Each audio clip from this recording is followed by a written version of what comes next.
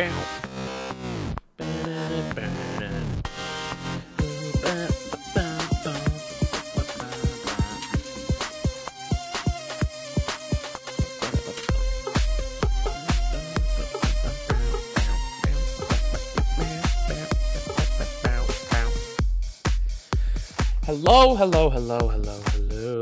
December 22nd, 2014. Welcome, everybody, to Today in Space. How y'all doing?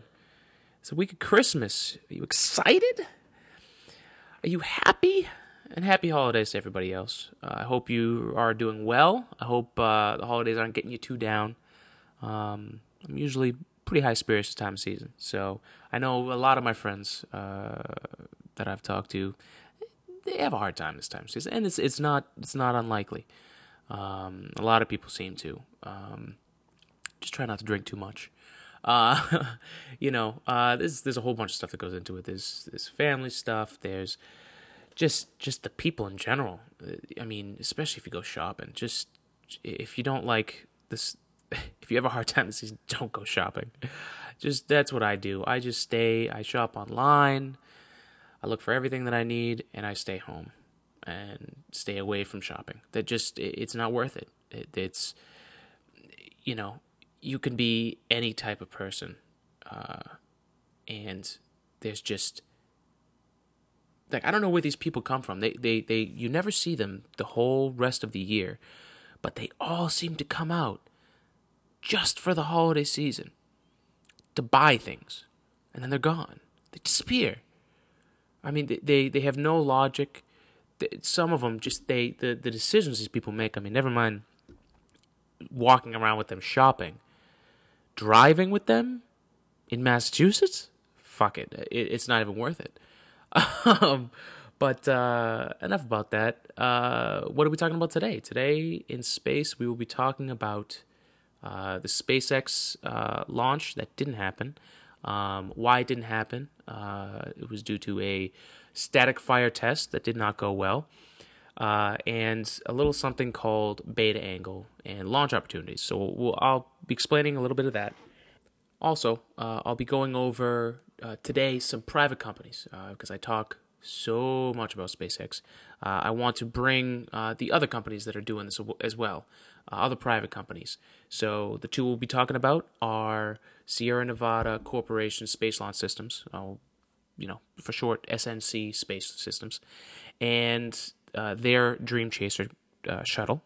And also, we'll be talking about Blue Origins, which is another company, and they're both working towards making it safer and cheaper for us to go into space. Because right now, if any Jamoke wanted to go into space, it's about $200,000. So these people are not only making it safer for our astronauts, they're also making it cheaper so that the rest of us can eventually go out and see space for ourselves. Because only hundreds have done it before. So, without further ado, welcome to Today in Space.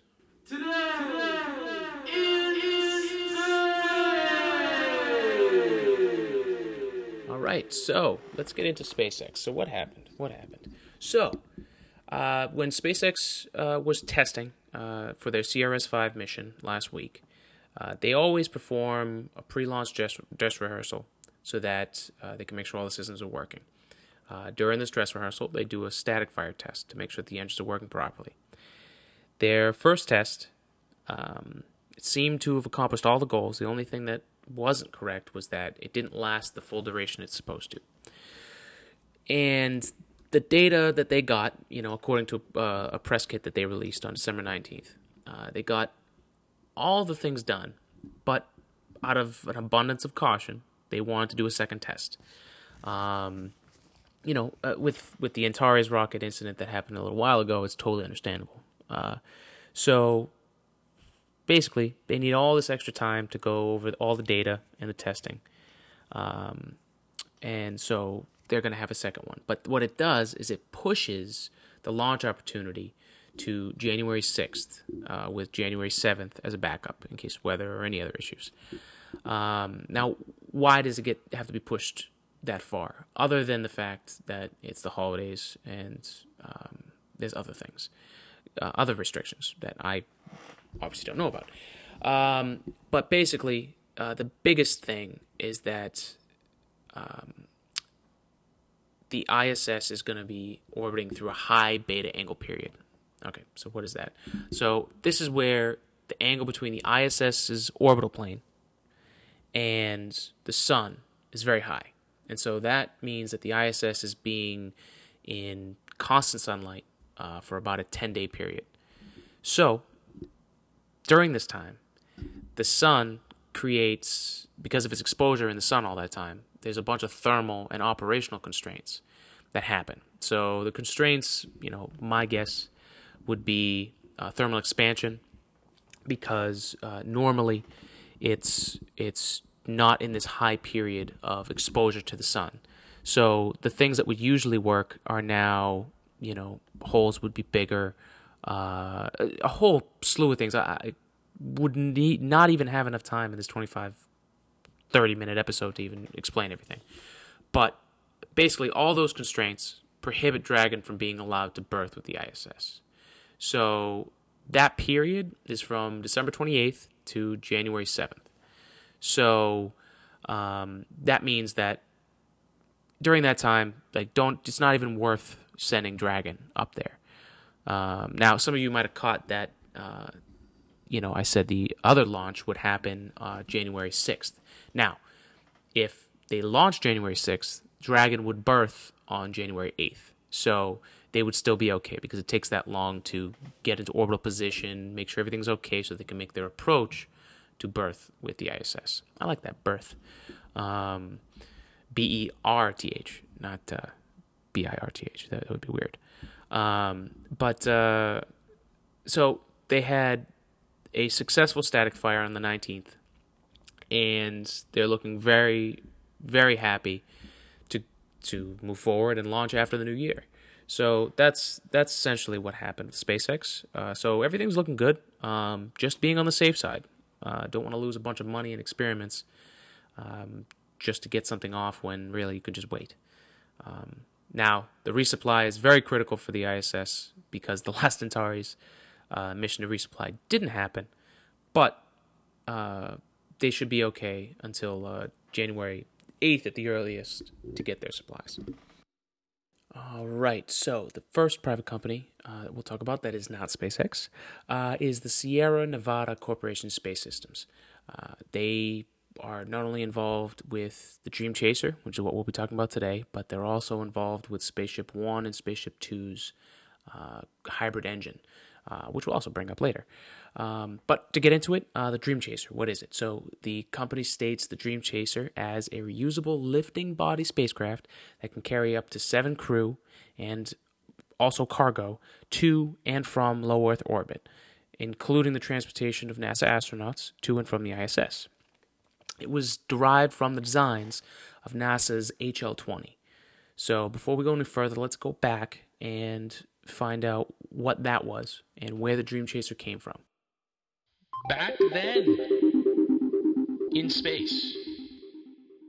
So the date is June 22nd, 2011, from an article entitled HL-20 Model for Personal Launch System Research, a Lifting Body Concept, from NASA.gov. NASA was researching and attempting to engineer an enhanced lifting body candidate for manned orbital missions. In other words, they were looking for another option to bring astronauts and equipment into orbit around Earth and to and from the International Space Station. The concept, designated HL-20, was designed for low operations costs, improved flight safety, and conventional runway landings, just like the shuttle. It was meant as a complement to the space shuttle and was being considered in 2011 in addition to the manned launch capability of the United States for 3 main reasons. Number one would be assured manned access to space. The U.S. needs another way of getting people and valuable small cargo, for example, supplies, scientific experiments, etc., to low Earth orbit and back should the space shuttle be unavailable.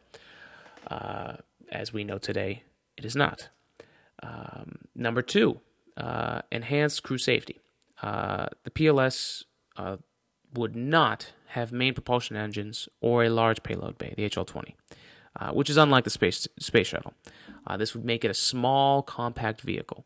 So due to the size, the article states that it becomes more realistic to design an abort capability to safely recover the crew during critical phases of launch and return from orbit. So what they're trying to say here is that a small, compact vehicle makes it a lot easier for them to design an abort capability so that they can get their men and all the supplies to safety during parts of the flight and the launch, should something go wrong, like something did with Challenger. So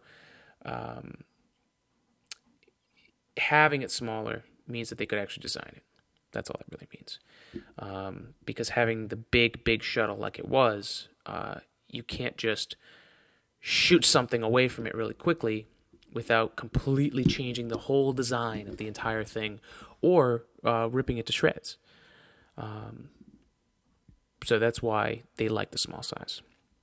Moving on, number 3 would be affordable costs. So a small vehicle design that uses technology that's already available means that the HL-20 is projected to have a low developmental cost, which this is again 2011. Also, with subsystems being simple and an aircraft approach to ground and flight operations, the cost would greatly be lowered. So again, what does this mean? So if all the wiring, all the software, and all the hardware that runs the PLS can be simplified, that will drop costs automatically. If the PLS can land like an aircraft using runways and use the same operations that aircraft use to land, then again, the costs drop. So this is all what they were planning from it. So let's go back to today and see how Sierra Nevada Corp Space Systems did with Dream Chaser. So we're back to 2014, and SNC Space Systems Dream Chaser was developed with help from years of developmental analysis and wind tunnel testing from Langley Research Center. And from the looks of it, the Dream Chaser has nearly accomplished all the goals that the HL-20 was intended to do. It's launched vertically atop a United Launch Alliance, or ULA, Atlas V launch vehicle, and it looks so similar to the movie Interstellar. My guess is that Dream Chaser influenced the design in that movie, but I have nothing to back that up. That's just a gut feeling from watching it. And since the Dream Chaser has yet to launch aboard an Atlas V, I would guess it would look pretty similar to the launch of the movie. Of course, without the ring system and going through a wormhole, because this was designed specifically for orbital flights. It's not designed to go planetary, between planets. So it's capable of free flight in low Earth orbit and can dock with the International Space Station. And it can also go to other orbital destinations. I don't know what those are, but it can. So that's a good thing. It will have very low G re-entry, about 1.5 Gs. And that's intended not only to protect the scientific experiments and the return samples, but more importantly, to protect the crew. It will have a low-impact horizontal landing, a.k.a. think how a plane lands. That's horizontal landing. And it can be done on runways that already exist. You would be able to launch and land with many more opportunities than are available today. With landing operations that can occur on runways, you automatically can have more landing opportunities. Also, the non-toxic propulsion systems and onboard propulsion systems are plus. The onboard propulsion system is from the Spaceship 1 and Spaceship 2 hybrid rocket motors. So they'll be using those with it as well. And it's designed for simple maintenance and quick turnaround. So from landing to launch, very, very short amount of time and cost to get it to fly again. Space Exploration Systems, SNC, they've successfully completed all the commercial crew development program milestones on time, and they've been within budget. So right off the bat, bravo, guys. They won 2 NASA Commercial Crew Development Awards, and that totaled $100 million. They also won Commercial Crew Integrated Capability Award, CCICAP. You just love these anagrams we all have. And that totaled $212.5 million. On December 14th, 2012, 2 years ago, SNC Space Systems also won a $10 million contract to help pay for the certifications that would make the Dream Chaser certified by the government to enable the ISS with transportation services. Sorry about that. So, from in 2012, it really looked like the Dream Chaser was the one that was going to be picked. And if anyone caught in September, there was a Launch America broadcast from NASA. And they were going to be giving out officially the big awards, which these awards would help NASA and the U.S. To launch from American soil again, because since the space shuttle ended, we lost our ability to send astronauts into space, and we've been relying on Russia to send astronauts into space. The main issue with that, take all the political crap away, the main issue with that is it is extremely expensive to send astronauts on somebody else's ship. It just is. There's a number out there what it was per person, like basically per seat, and it's ridiculous. I think it's the same cost in fuel.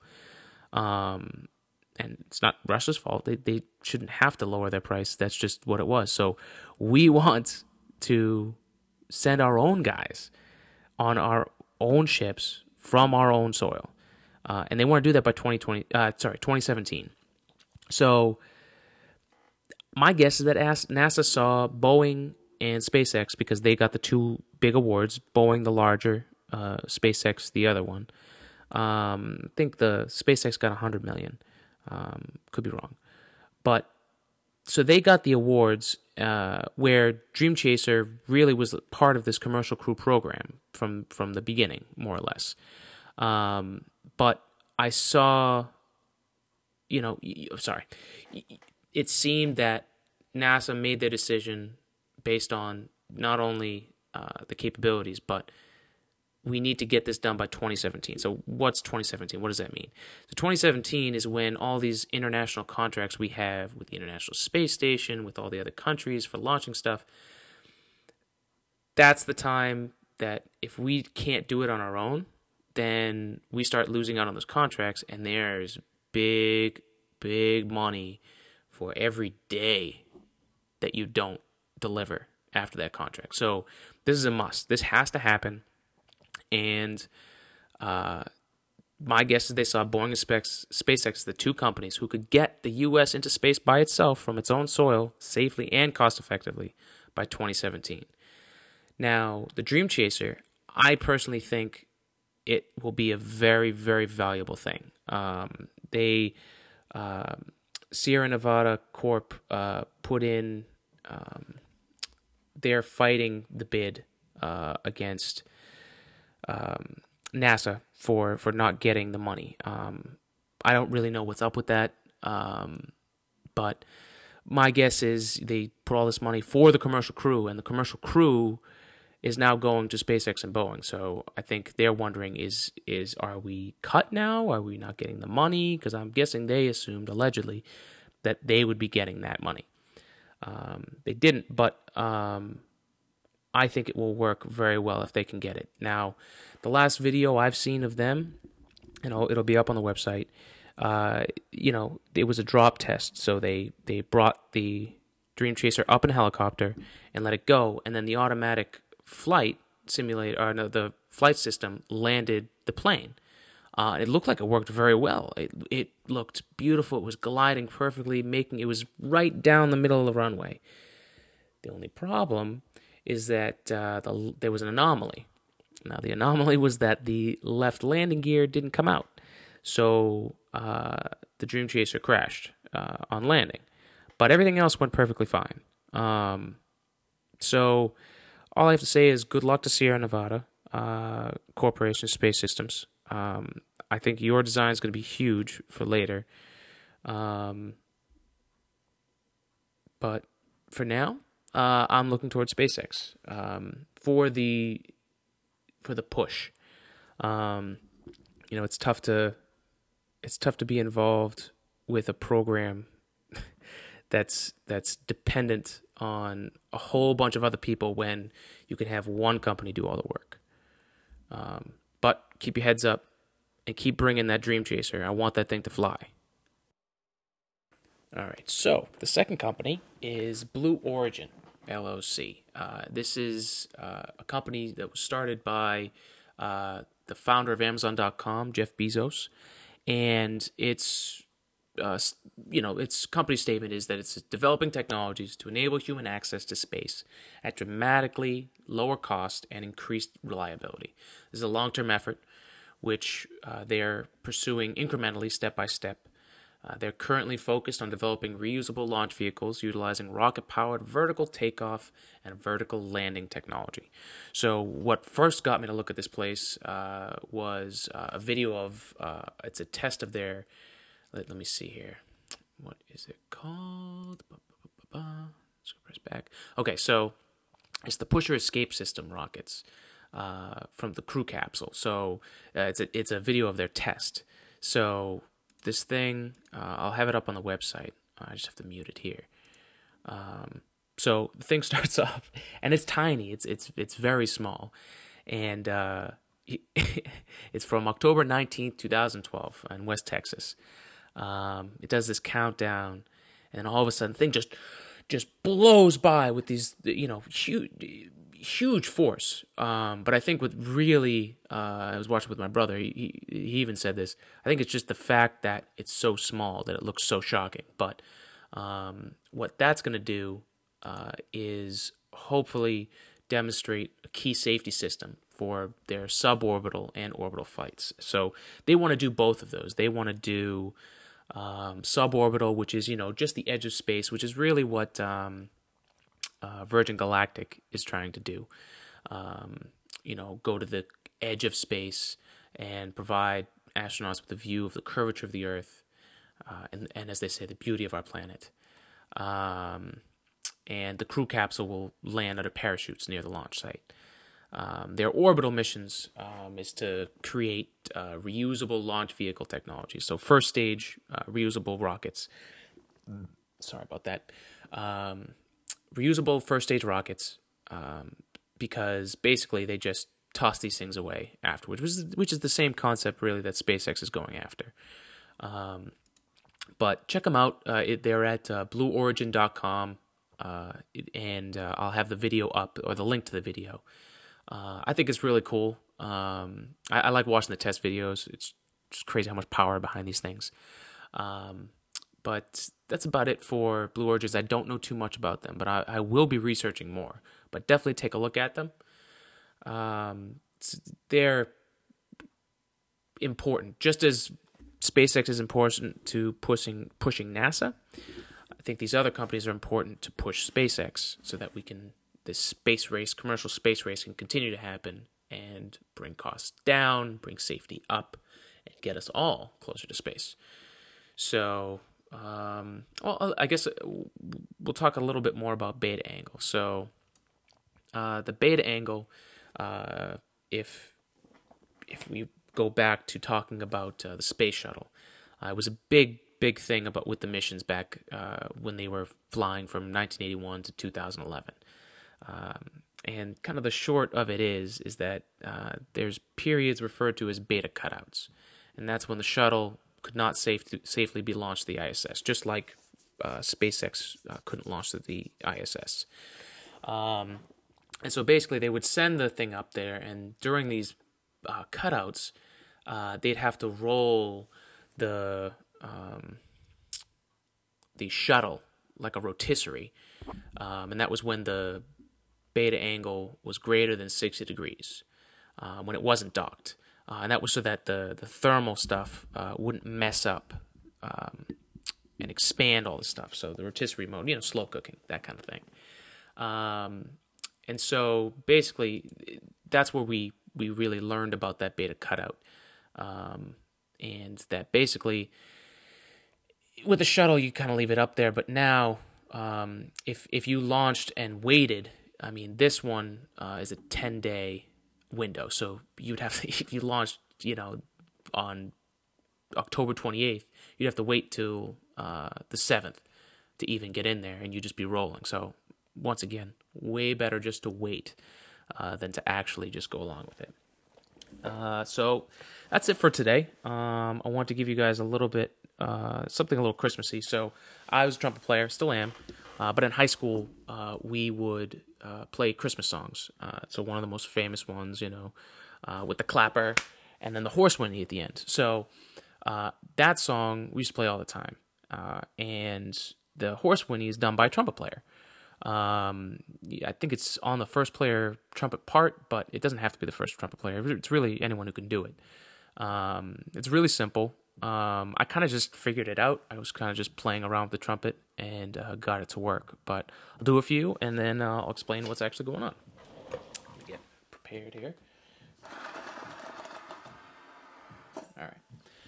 So...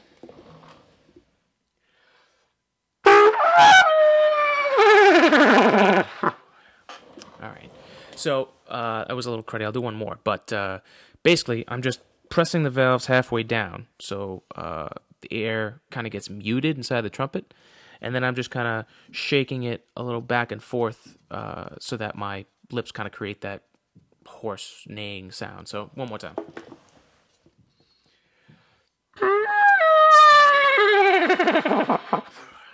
And that's it. That's how they do that sound for Christmas. So I hope you all enjoyed this episode. I hope you all have a great week. Merry Christmas, Happy Hanukkah, Happy Holidays. And just enjoy yourself, guys. And stay safe. Don't drink too much. And, of course, have a great time. And we'll be back next week before the new year. Bye, everybody.